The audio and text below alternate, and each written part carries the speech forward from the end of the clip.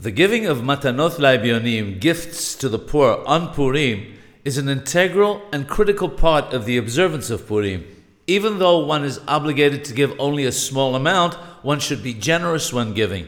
Even if everyone is generous when giving, when those who collect the money in order to distribute it receive the money, they may not say that there's more than the poor require for their meal, and that the additional money that they received should be used for some other charitable purpose. Rather, the donations must be given to the poor for the Purim Seudah, the festive meal on Purim.